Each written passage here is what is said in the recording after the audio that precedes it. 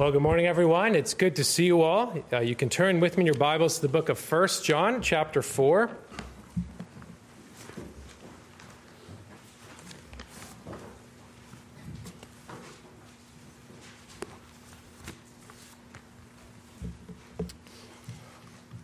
First John chapter 4, as we continue our studies in the book of assurance. We're going to look at verses 12 through 16 this morning, but I will begin reading at verse 7 all the way to verse 19 to set the context. When we can't see God, so we'll begin reading at verse 7. Beloved, let us love one another, for love is of God, and everyone who loves is born of God and knows God. He who does not love does not know God, for God is love. In this, the love of God was manifested toward us, that God has sent his only begotten Son into the world that we might live through him. In this is love, not that we loved God, but that he loved us and sent his Son to be the propitiation for our sins. Beloved, if God so loved us, we also ought to love one another. No one has seen God at any time. If we love one another, God abides in us, and his love has been perfected in us. By this we know that we abide in him and he in us, because he has given us of his Spirit. And we have seen and testified that the Father has sent the Son as Savior of the world. Whoever confesses that Jesus is the Son of God, God abides in him and he in God. And we have known and believed the love that God has for us. God is love, and he who abides in love abides in God, and God in him. Love has been perfected among us in this, that we may have boldness in the day of judgment. Because as he is, so are we in this world. There is no fear in love, but perfect love casts out fear, because fear involves torment. But he who fears has not been made perfect in love. We love him because he first loved us. Amen. Well, let us pray. O Lord our God, we are thankful for the manifestation of your love in Jesus Christ. We are thankful that he who is the Word is the one who became flesh and dwelt among your people. And we are thankful that in him is life, and this life was the light of men. And we are thankful that we have life in him. We are thankful that as the creator of this world, you made it in the space of 6 days and called it good, and you've given us life.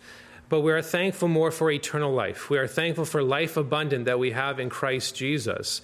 We know, O God, that you have life in yourself, and we know that you do not need anything from us. Your life is not derived, but ours is.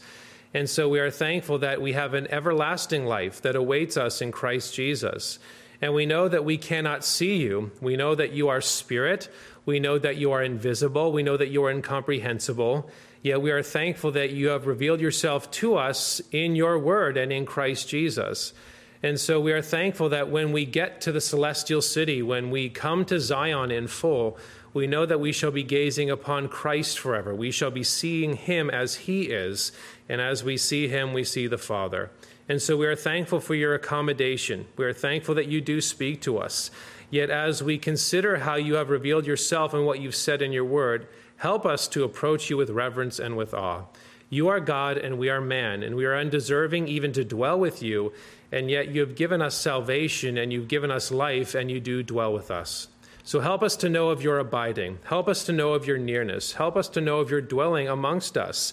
We're thankful that you dwell amongst the saints as we gather, and we're thankful that we have the indwelling of the Holy Spirit. And so we pray today would be a great time of assurance for your people. When we can't see you, we can know you, and we can know you in Christ Jesus. And we pray if there are any here today who do not know you, please show them their sin. Please show them their need for Christ. And as they hear about Christ, may you work with the Spirit by the Word, or by the Word with the Spirit, to save their souls. So we're thankful for all that you do. We're thankful that you are God. We are thankful for this blessing it is to gather as your people. And we pray that as we do so, that you would speak to us as we come and worship you, that you would work in us. And we pray you work in us now by your Spirit. We also ask you give us illumination by your Spirit as we come and consider great mysteries concerning the Trinity and the Incarnation. We know that we need your help to do so. Help us to confess even if we do not comprehend it. So be with us now by your Spirit, we pray in the name of Christ. Amen.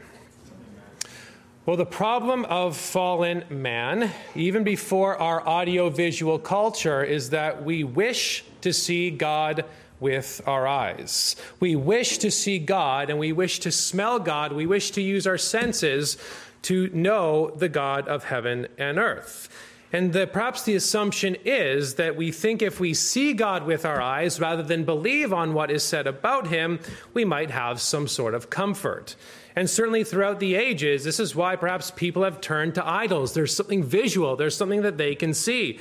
This is why the writer to the Hebrews writes to the Hebrews, because they were concerned with persecution and they wanted to go back to something that they saw. They didn't see Christ die on the cross, but they could see bulls and goats. You see, we want that. We want to see something. We want to know God in that way.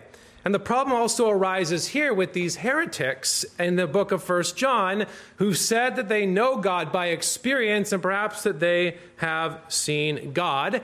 And perhaps one evangelical sort of crutch that we can have, or one we view as an assurance, is pictures of Christ. We wish to see something. We wish to behold something rather than believing what is said about our God.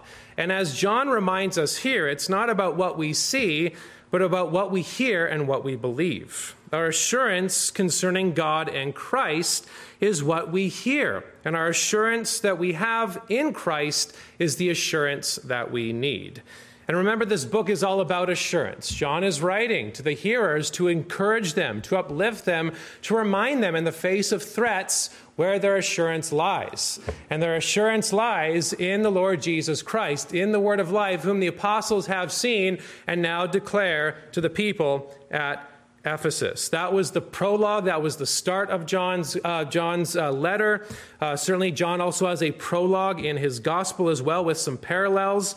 And very much 1 John is structured like a sermon. We're in the section how we live as children and how we have tests to give ourselves assurance. There are tests to help us know that we are of the children of God. And the section prior in verses 7 through 11, it's an exhortation. We ought to love one another. But that basis for loving one another is based on who God is and what he has done for us. And perhaps then a question might be raised based upon what these heretics have said, but I can't see God. What if I can't see God? And the problem is we cannot see God. God is invisible. God is incomprehensible. How can I know who God is? How can I know that God abides in me if I cannot see him? And we must all have an honest assessment with ourselves. Even as the people of God, we still go through times of doubt. And perhaps sometimes we ask that question ourselves when we feel insecure, just like the Hebrews did. But we must be reminded. That's why we come to church. That's why we read the Bible. We must be reminded that our security isn't with what we see, but who we believe upon. And so in 1 John 4, verses 12 through 16, John is assuring his hearers that though they cannot see God, God abides in them. They can know God, God is with them, and one evidence to know that God is with them is by our love for one another and by our faith in Christ. We don't see God, but we can have assurance that we know this God. And the two sort of reminders, and they've been repeated throughout this book, is our love for one another and our faith in Christ. And so he's drawing their attention to this. He's reminding them of who Christ is, who God is. And even though we can't see God, we can have great assurance. And so we'll look at this assurance, though we can't see God, under two headings this morning. First of all, we'll see when we can't see God, verses 12 and 13. And then secondly, we'll see when we see Jesus in verses 14 through 16. So when we can't see God, verses 12 and 13. And then when we see Jesus in verses 14 through 16. So can't see God, but we do see Jesus. So let's first look at when we can't see God in verses 12 and 13. And so in verses 7 through 11, we saw the love of God, the love that God has for us, who God is. God is love. We talked about the essence, what God is, and what he does in his works.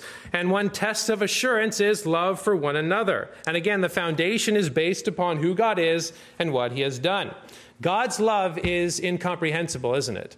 when we consider that God is love, it is difficult for us to grasp what that means. And even when we consider the word love and what we ought to do with it, sometimes we hear it, we think we understand it, but what does it actually mean? It means doing good toward another person. And as we talked about, God is not moved by anything.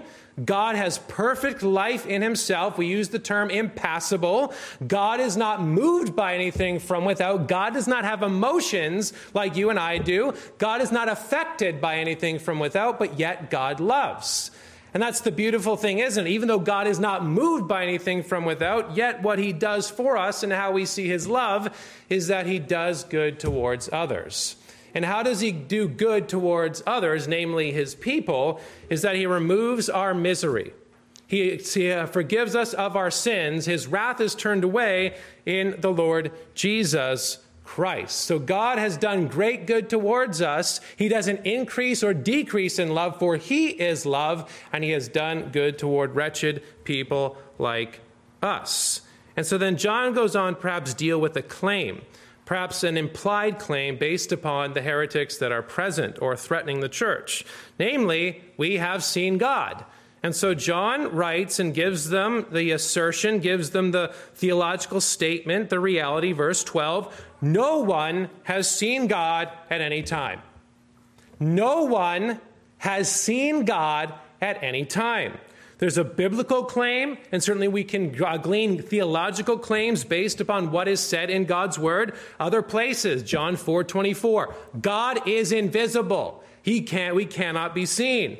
God is incomprehensible. 1 Timothy 6:16, no man can approach unto his light. What that means is, and as our confession says, we cannot comprehend God in his essence. Job 11:7, talking about the infinity of God. He is not finite. We could say that God is not finite with respect to space. He is immense. Can you find out the limits of the Almighty? I mean, Job is a great book on the doctrine of God, isn't it? It's a great book on theology proper. When I say theology proper, I just mean studying God in his essence. And once again, it's a key theme that we saw last week and now this week once again is based upon who God is. Who God is and the assurance that provides for the people of God. So we must have, there is this claim, we cannot see God at any time. Therefore, we should not make any idols. It is futile to even try to make God and try and picture God and try and draw God and try and build God in any sort of way. Idols only desecrate.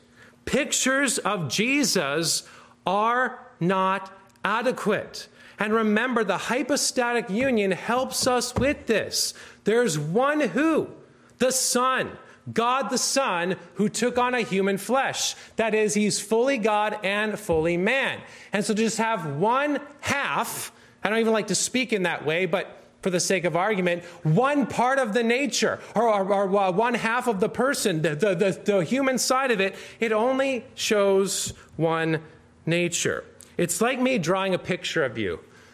I like to think I'm a man of many talents, but art is not one of them. It would look terrible. It would look awful. It is not the original. And I have to say, I will distort that image. That's what we do with pictures of Jesus. We distort who our God is. That's a hard thing sometimes, because in evangelicalism, it's perfectly fine. And then people come in here and I say, you should probably not have any nativity things out there, and you should probably get rid of those things. And people are shocked when I say such things, because we desecrate God when we make a picture of Christ.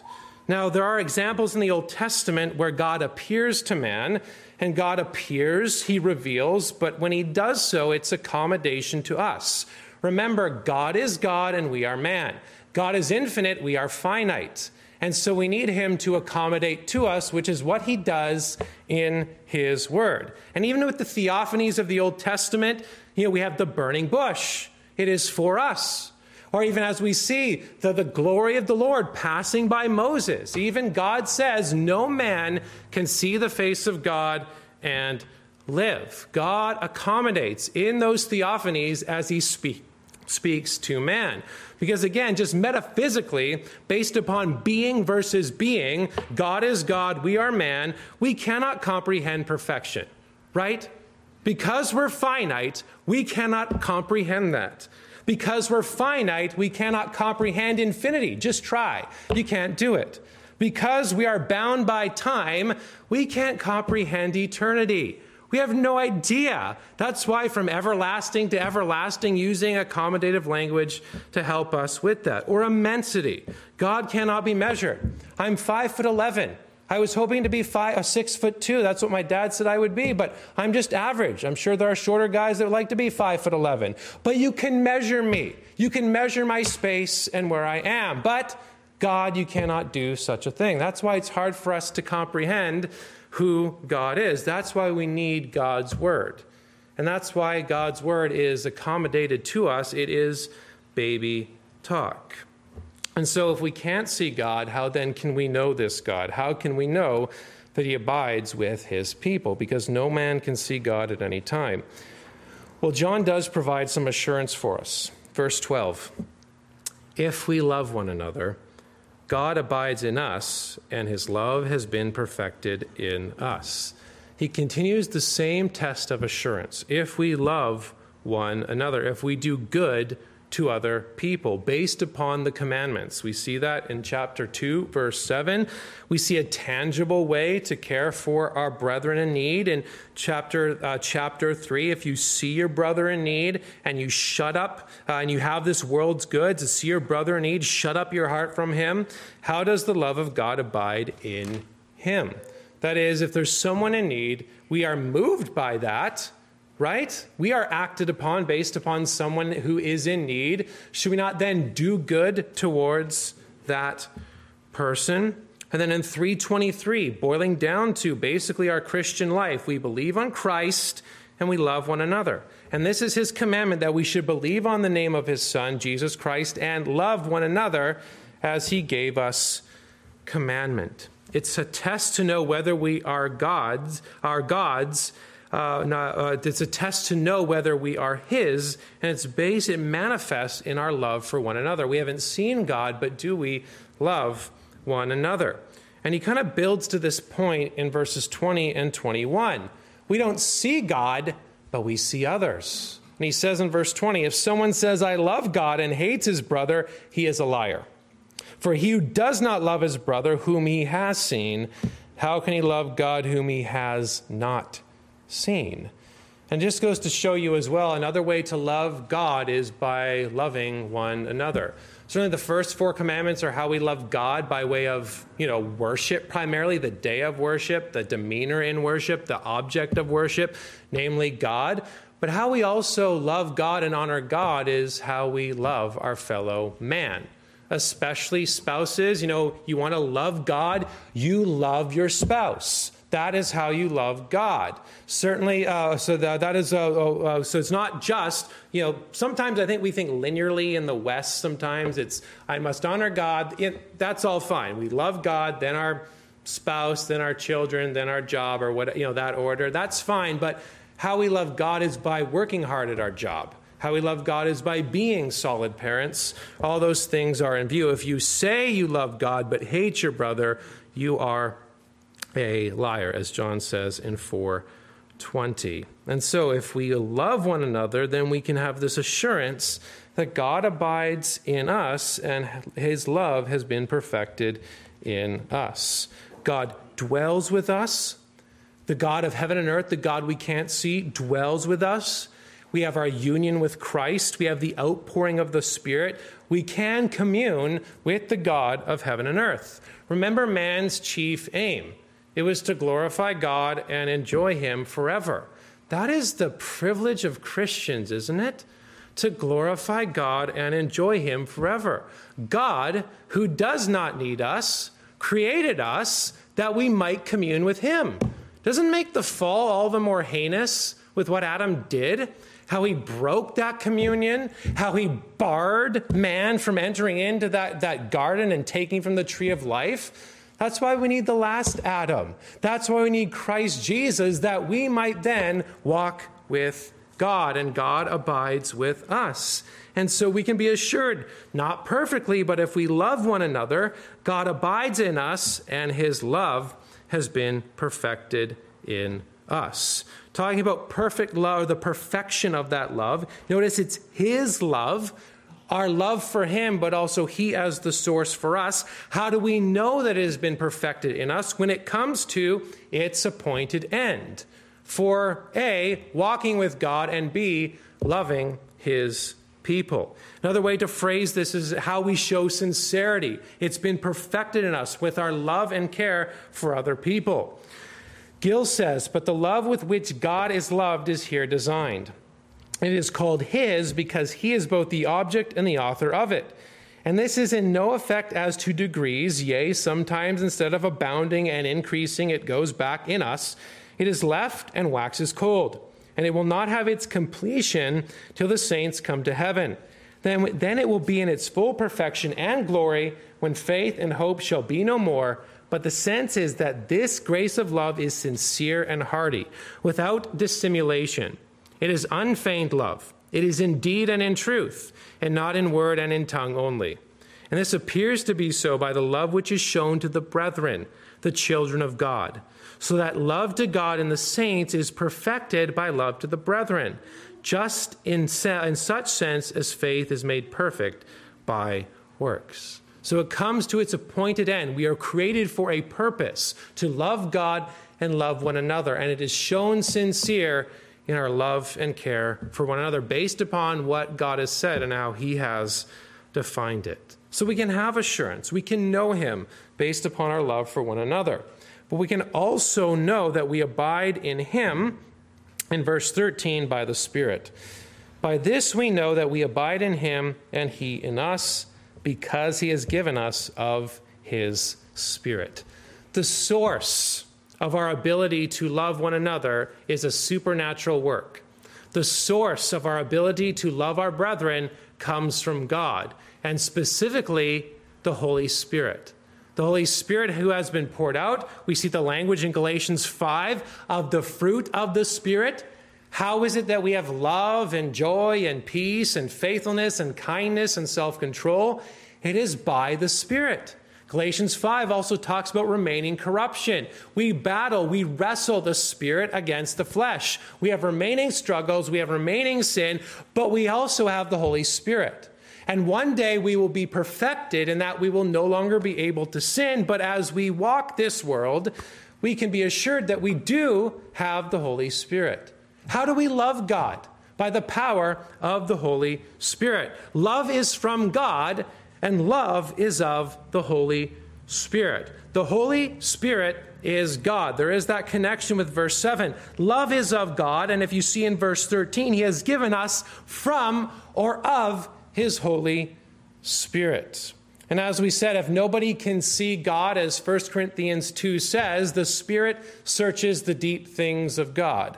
The only one who can search the deep things of God, that's accommodative language for us, but the only one who can search the deep things of God is one who is God.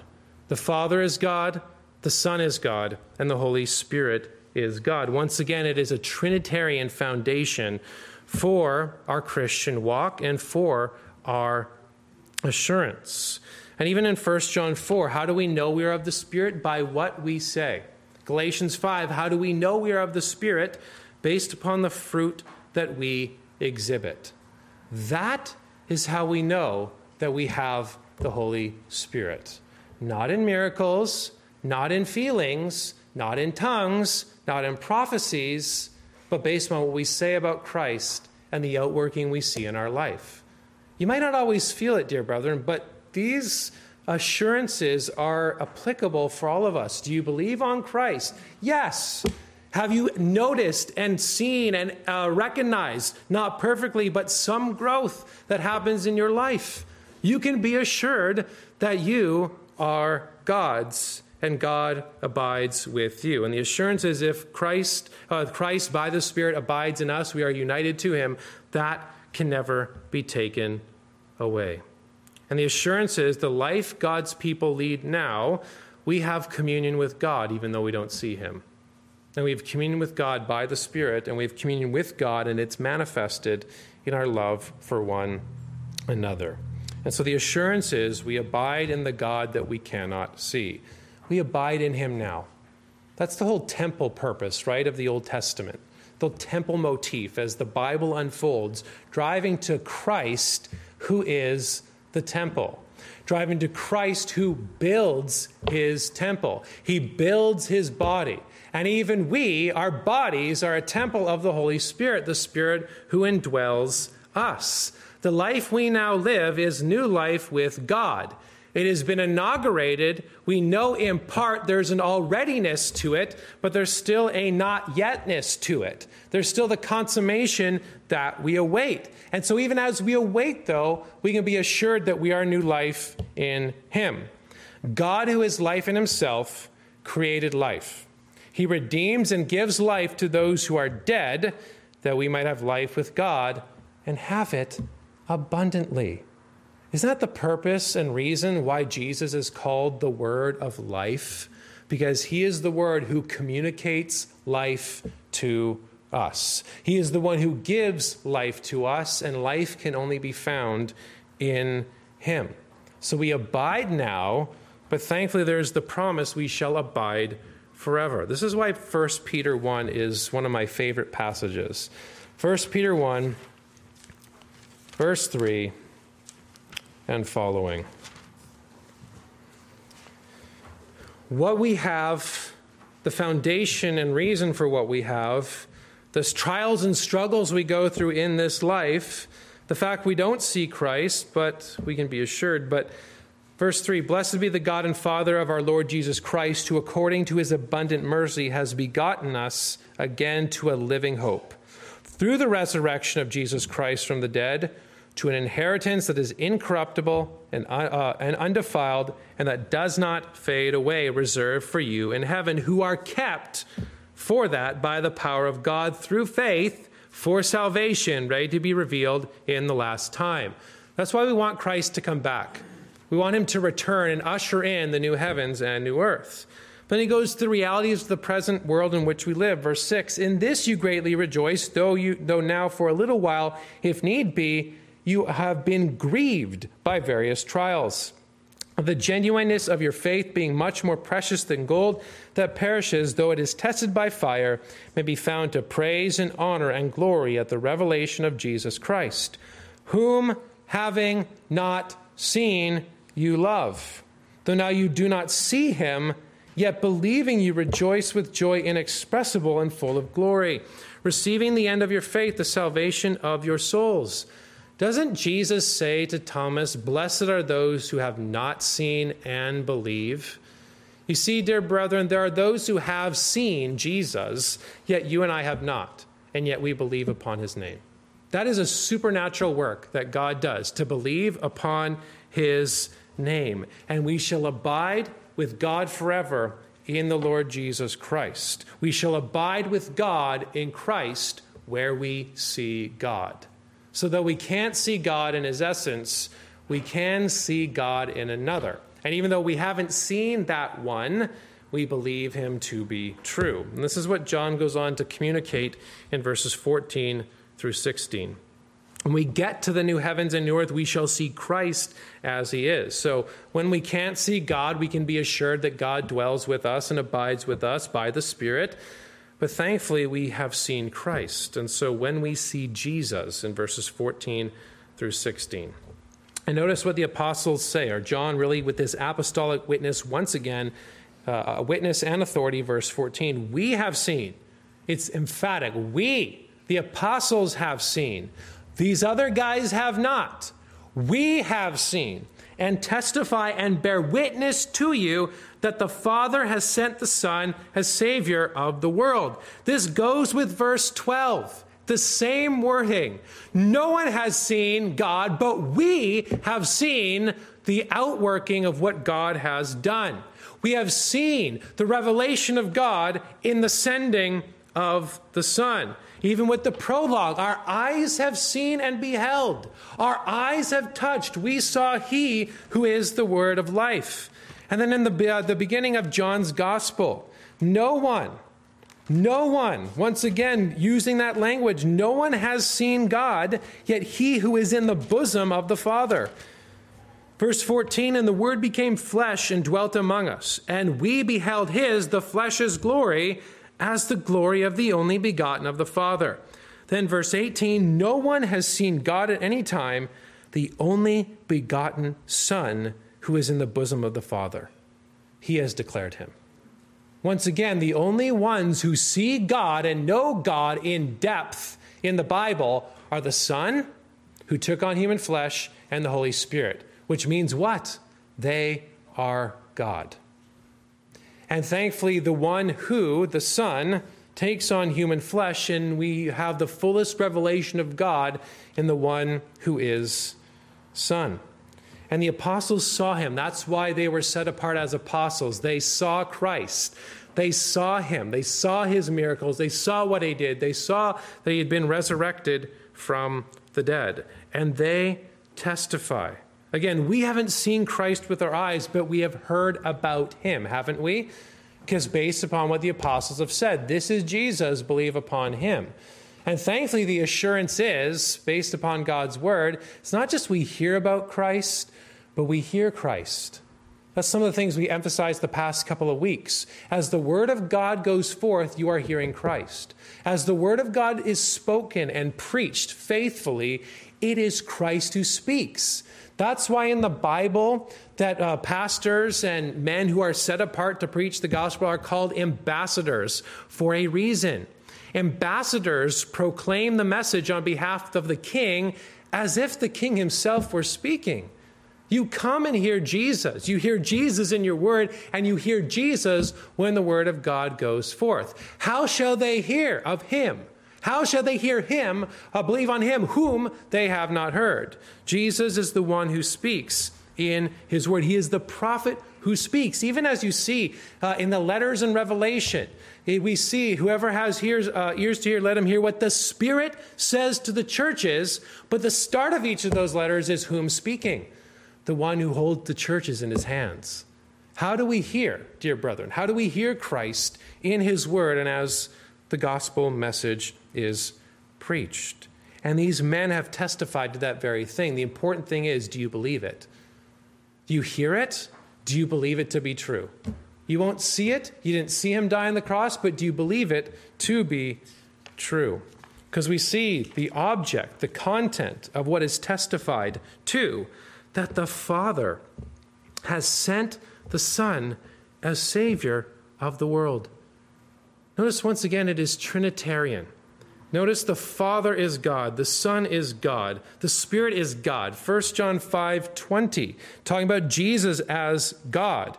In his Son, Jesus Christ, this is true God and eternal life. The Bible is full of passages that speak about how the Father is God, the Son is God, and the Holy Spirit is God. And notice we see what they testify. We see God's love manifested toward us in the work of the Son, and it's what these men have testified, that the Father has sent. We've used the language a lot here of mission and procession as we try to make sure we don't say things about God that we shouldn't. The idea of procession refers to the eternal relation of origin.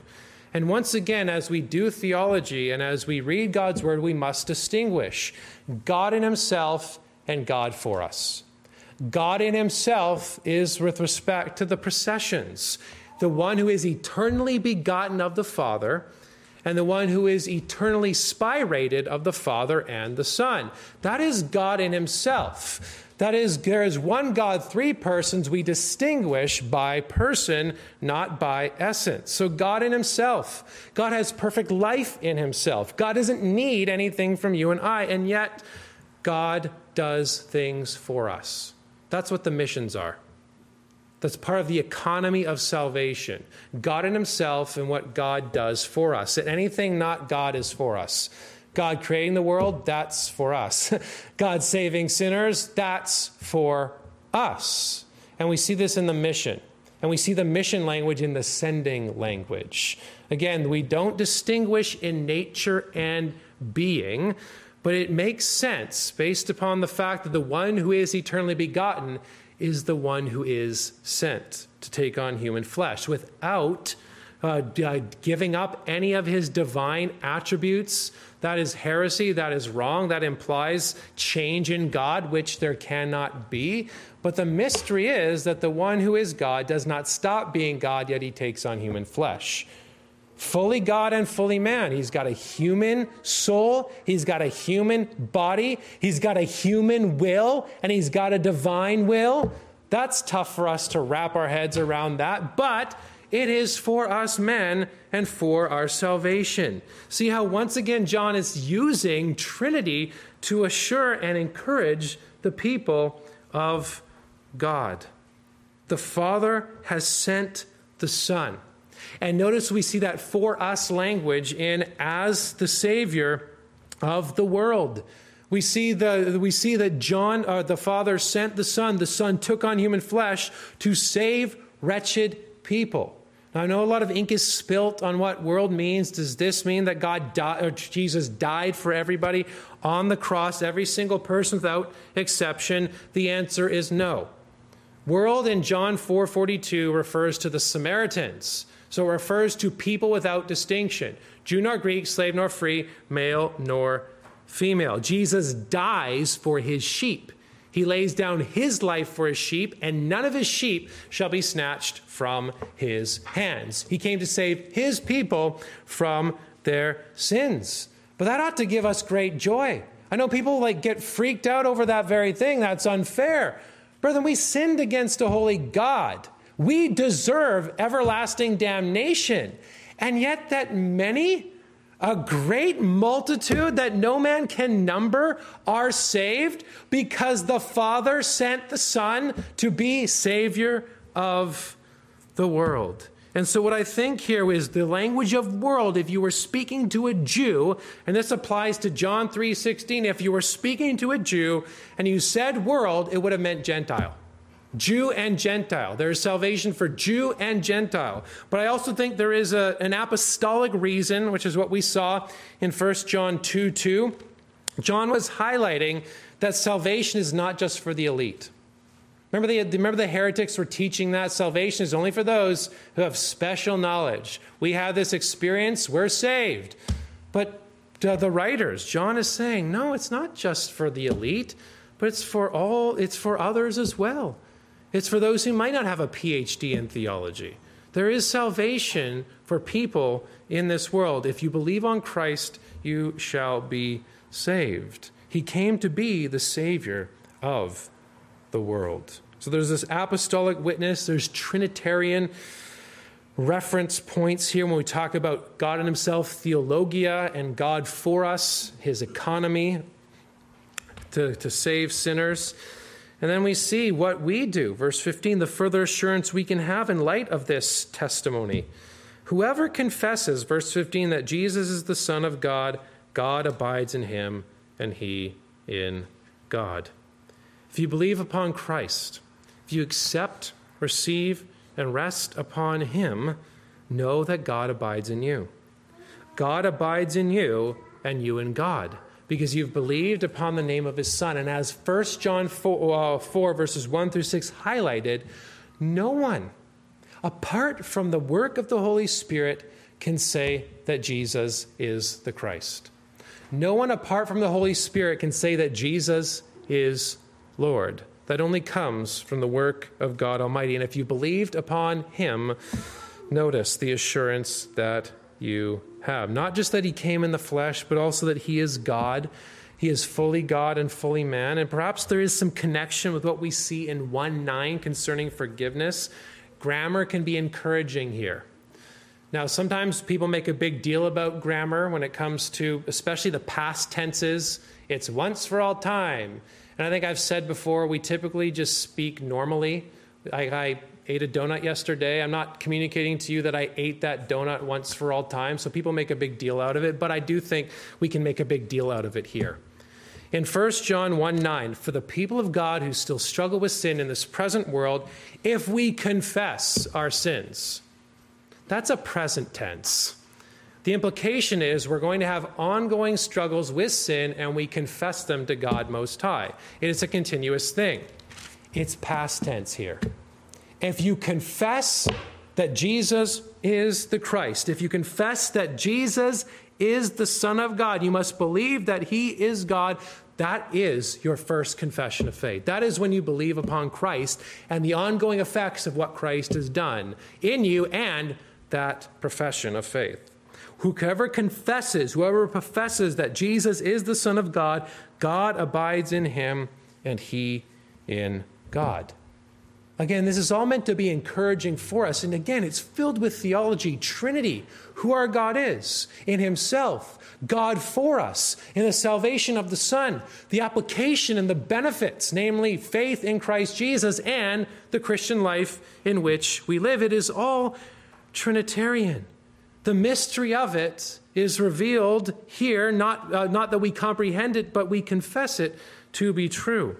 That we believe in one God in Trinity and Trinity and unity, that we believe that Jesus is one person with two natures. He really is God and he really became man. One Son, not two, and two natures, not one. And notice with all of this how the Trinity is absolutely crucial for salvation. People balk at the Athanasian Creed, where it says, "He who believes on the Trinity must be, or he who must be saved, but must believe on the Trinity." The Trinity is vital, dear brethren, because we're talking about who our God is and what he has done for us, and we're talking about who Christ is. I know I've harped on us lately. It's not, if I harp on you, it's because I like you. I'm trying to encourage you. I'm trying to remind you. I'm trying to say, you have the mental ability to study these things and read about the Trinity. And here's why. I was listening to a podcast on Wednesday night about creeds. And in 1679, there's a thing called the Orthodox Creed. It was by the Arminian Baptists at the time. The General Baptist. Our forefathers were the particular Baptists with respect to salvation, particular redemption versus general. So they were the Arminians. Listen to what they say about the creeds. Just listen. Just listen. If you're tired, you're sleepy, now's the time to pinch your leg, okay? So just listen. Creed, so talking about the Nicene, the Apostles, and the Athanasian. Creeds, as they are commonly called, ought thoroughly to be received and believed.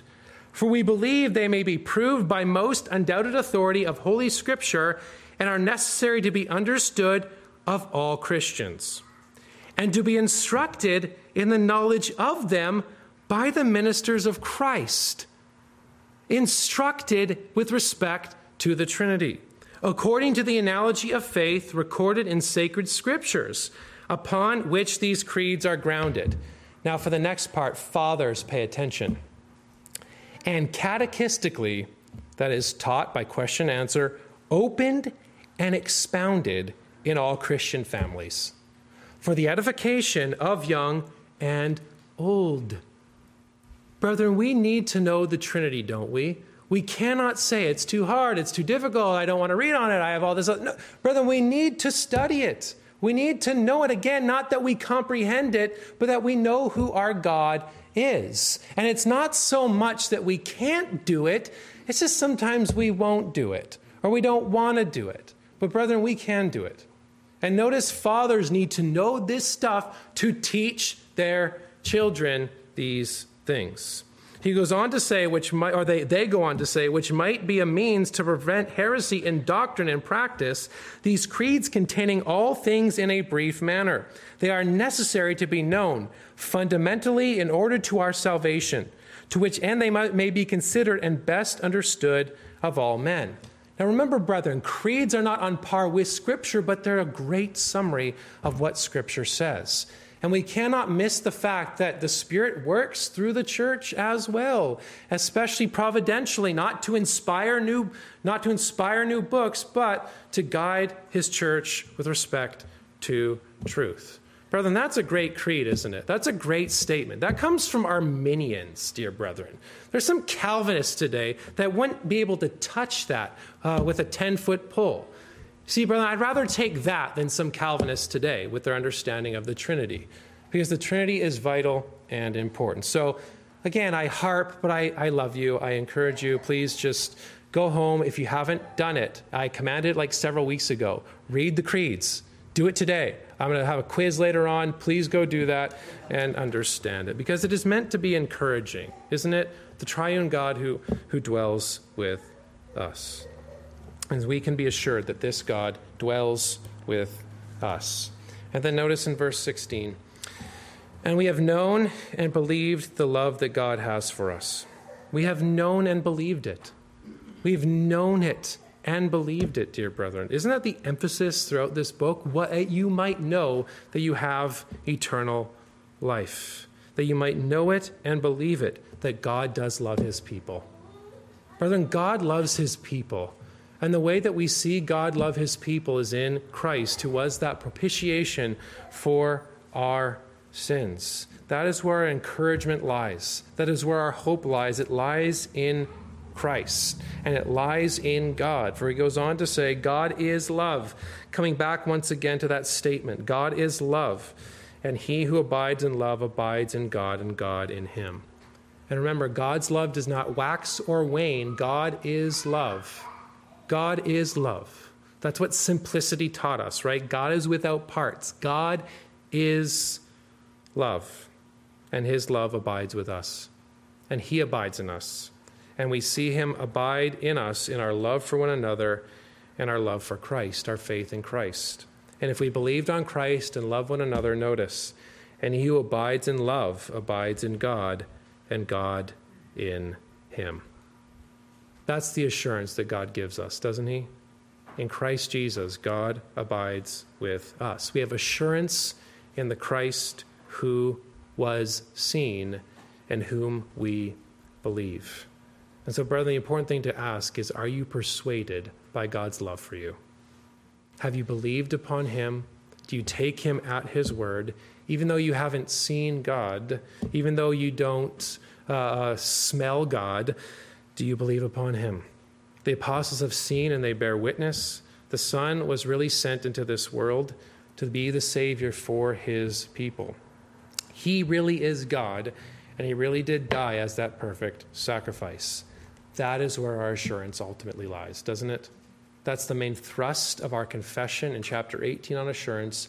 It is in Christ Jesus and his finished work for us. That is where our assurance lies. That is where we can be assured that we abide in God and God in us. And if you're an unbeliever here today, the reality is you are dead in your trespasses and sins, and you will never be able to see God. That cannot happen. But if you want to know God in a positive, favorable way, right now you're under the wrath of God, but you want to know God, believe upon Christ, and you shall be saved. Look to Christ, believe and confess that Jesus is the Christ, the Son of God, and you will have eternal life and eternal life with God. Otherwise, you will die forever. You cannot have eternal life or dwell with God in any other but Christ Jesus, who came as the Savior of the world. Believe on him. Well, let us pray.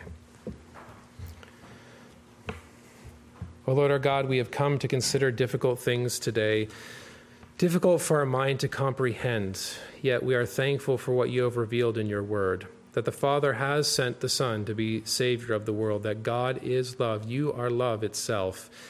We know that our love grows cold, our love increases and decreases, and we are thankful that your love is perfect, immutable. Your love is unchangeable and eternal and infinite. And yet we are thankful that you reveal your love to us in the work of the Son.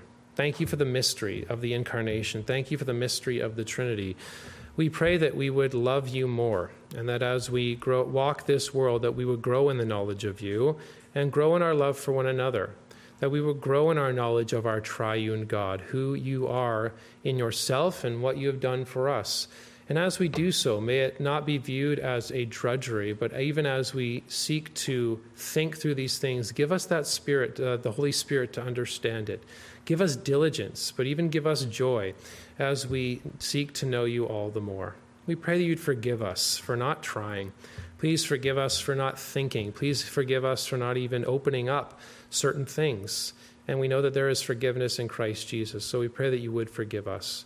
And we're thankful that our standing before you, your abiding in us and we with you, is because of Christ. And we're thankful that your people have the Holy Spirit, and we know that you abide with us. So we pray that we would be encouraged today by what we have heard.